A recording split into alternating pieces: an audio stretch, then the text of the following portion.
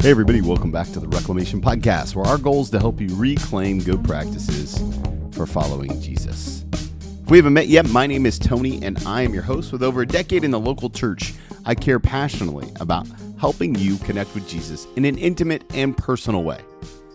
I believe that through intentional practices, we can change our relationship with Jesus, but we have to be willing to put in the work. So that's what we talk about here. We talk about putting in the work to help people follow Jesus. And today we're going to talk about one of the things that's super important in putting in the work, and that is your intentional community. So this episode is perfect for someone who's thinking about the people that they surround themselves with. They're thinking about the people in their life who are there for them, their intentional Christian community. If you like this episode, do me a favor, hit that subscribe button wherever you listen to podcasts. Leave a rating or review on iTunes or Spotify. And the highest compliment you can give us, share this episode with a friend. So let's jump into today's topic, community. I'm going to be coming out of Mark chapter 2. We're going to look at verses 1 through 12. Mark chapter 2, verses 1 through 12. But first, let's start with a working definition of community, because when I think about community a lot, and I think that oftentimes we can get confused about what community is and what community isn't. Like, I've got a football team that I help coach, and that's a community. I've got a basketball team or a board that I'm on. All those things are community. But for the sake of this discussion, we're going to define community are the people around you when you need them most, right? Community is defined for this purpose as the people around you when you need them most. I love this quote from John Mark Comer. Our time is our life, and our attention is the doorway to our hearts. Let me say it again. This quote from John Mark Comer, The Ruthless Elimination of Hurry. Our time is our life, and our attention is the doorway to our hearts. What I love about this is because it reminds us that the attention that we give our community is the doorway to the heart in which we give our community. You see the connection there, right? So when we give attention to our community, or rather when we're intentional about our community, we give them access to our hearts.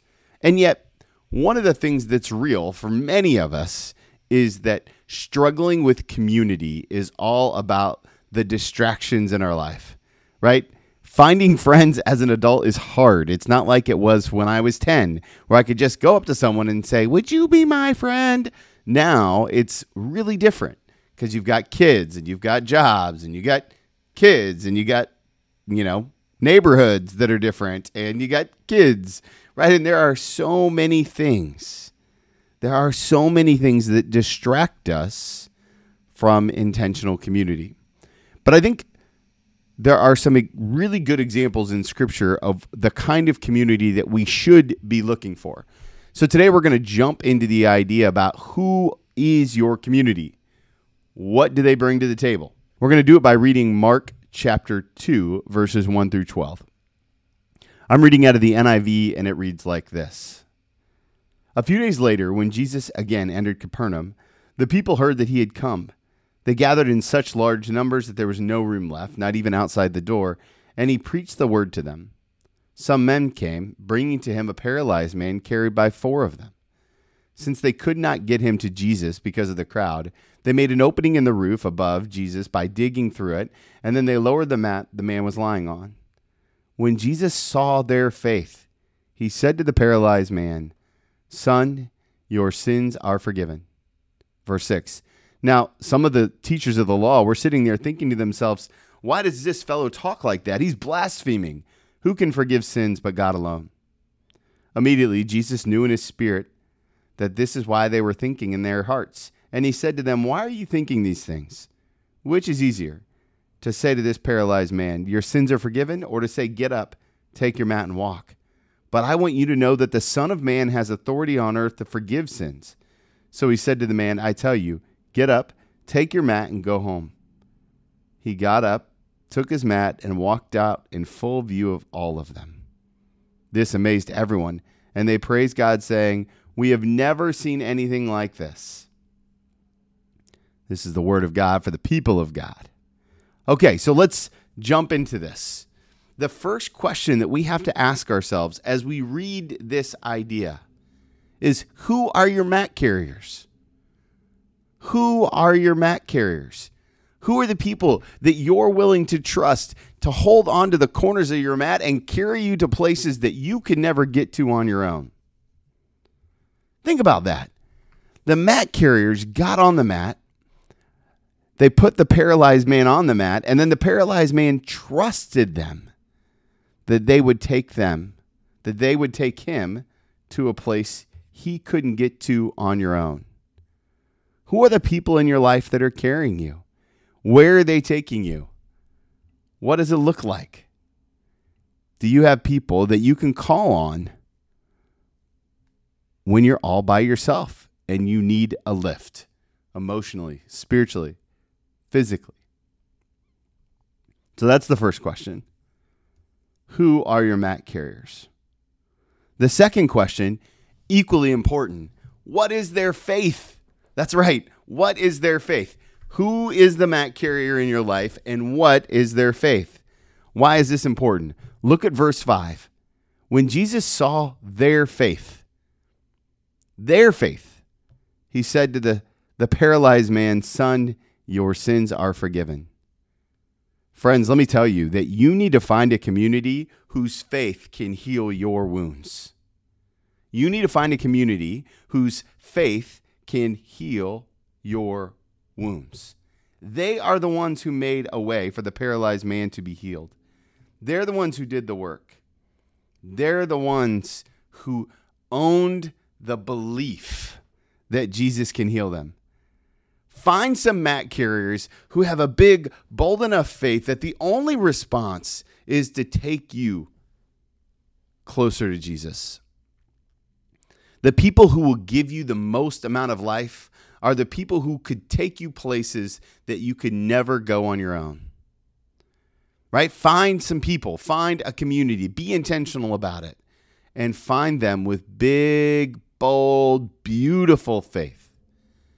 Right? So, step 1, find your mat carriers. Who are your mat carriers? Step 2, establish their faith. Get to know their faith. Interact with their faith. Learn something from their faith. When you get on their mat that they're carrying, right? When you surrender to them to let them carry you, where are they taking you? Are they taking you closer to Jesus? Are they taking you further away from Jesus? All right, now the third part of this, if the first question is, who are your mat carriers? And the second question is, what is their faith? The third question is, what are they focused on? What are they focused on? Check out what the gospel says in Mark 2, 6 and 7. It says, "Now some teachers of the law were sitting there thinking to themselves, 'Why does this fellow talk like that? He's blaspheming. Who can forgive sins but God alone?'" Now, here's what's interesting about this. The Pharisees, they ask this question after the miracles already happened. They ask this question after the miracles already happened. When Jesus forgives the man's sins, the miracle happened. The miracle happened. And yet, the Pharisees, the teacher of the law, they focused on the minutia and not the miracle. They focused on the minutia, not the miracle. We must be focused on the miracle of Jesus. We must be united in the miracle of Jesus. When you think about your intentional community, be united in the miracle, not lost in the minutia. Friends, you've got people in your life right now who are stuck in the weeds, right? And the problem with being stuck in the weeds, and I've been there, I am prone to this, is that when you're stuck in the weeds, you can't see the miracle. And I don't know about you, but in my community, I need the miracle, right? I need the miracle of Jesus, the hope, the love, the faith. Psalm 133 says it like this: "How good and pleasant is it when God's people live together in unity." That's beautiful. How good and pleasant it is when God's people live together in unity. The people who will give you the most amount of life are the people who can never take you the people who will give you the most amount of life, are the people who will take you places you can never go on your own. Friends, this is not super complicated, but it does require a certain amount of work. This is one of the reasons why I'm such a big proponent of in-person worship, because it gives you an opportunity to meet someone who can physically carry your mat. Look, I love the online virtual church, but you can't get somebody to carry your mat in that space. It's got to be intentional, right? It's got to be physical. It's got to be incarnate, right? It's got to be people in the flesh. And so today, I just want to remind you, look for your people. Look for your community. Be intentional about it. Dive into it. And remember the 3 things that we're looking for in a community. They need to be able to carry you. They need to have big, bold faith. They need to be focused on the miracle. They need to be able to carry you. They need to have big faith. And they need to be focused on the miracle. Imagine how your life could be different if and when you find this community. And I don't know about you, but I think a great place to find this is in your local church. If you're looking for this kind of community, if you're ready to take the next step, I want you to do me a favor. I want you to take a minute and reach out to your pastor and say, Pastor, I'm looking for an intentional community with big faith that can carry me in the times that I'm struggling, who are focused on the miracle of Jesus. I don't know much, but I know every pastor in America wants to help you do that.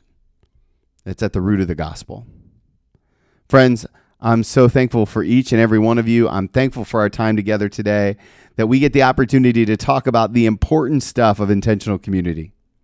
Do me a favor, if you haven't done it yet, hit that subscribe button wherever you listen to podcasts. It's the Reclamation Podcast with Tony Miltenberger.